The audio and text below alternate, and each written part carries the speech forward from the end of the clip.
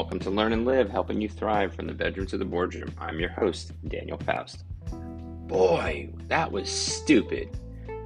Those are lines that you probably said to yourself as a kid and probably have said to others.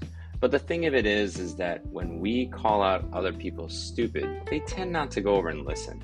So how do you go over and get your kids to go over and listen when you see them doing stupid stuff? Things you want them to avoid, things that are going to go over and hurt them, things that are going to go over and harm them.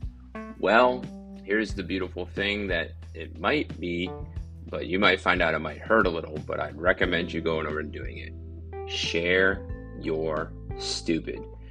You have stupid moments from birth until you are right now. And you can go over and share that with your kids so they can go over and see the wisdom. A lot of people go over and watch videos of things and they say, hey, I would never go over and do that. But the thing of it is that we're not as deeply connected to the videos as we are as our parents, our kids, our friends, and whatnot. And we as parents specifically got to go over and share our stupid, share our embarrassing, and share our ugly.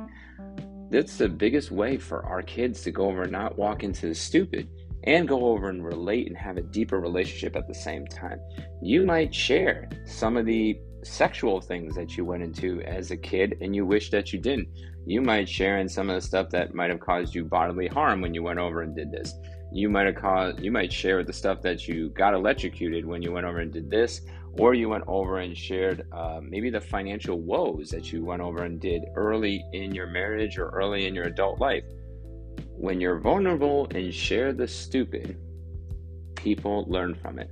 And your kids are going to go learn from it the best because now you're being vulnerable and actually showing them that you've been there, you've walked through it, and that's the reason why you're adamant about sticking and helping them out and not having them walk in the stupid. Without the story, they're not going to care if it's something stupid.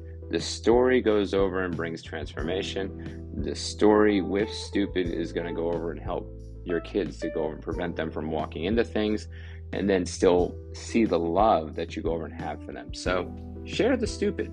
Share it often. Share it regularly. Don't go be intimidated by it, because when you do, it's actually more freeing and it actually helps them to go over and deeper connect to you. So share a stupid story today. Have a good day.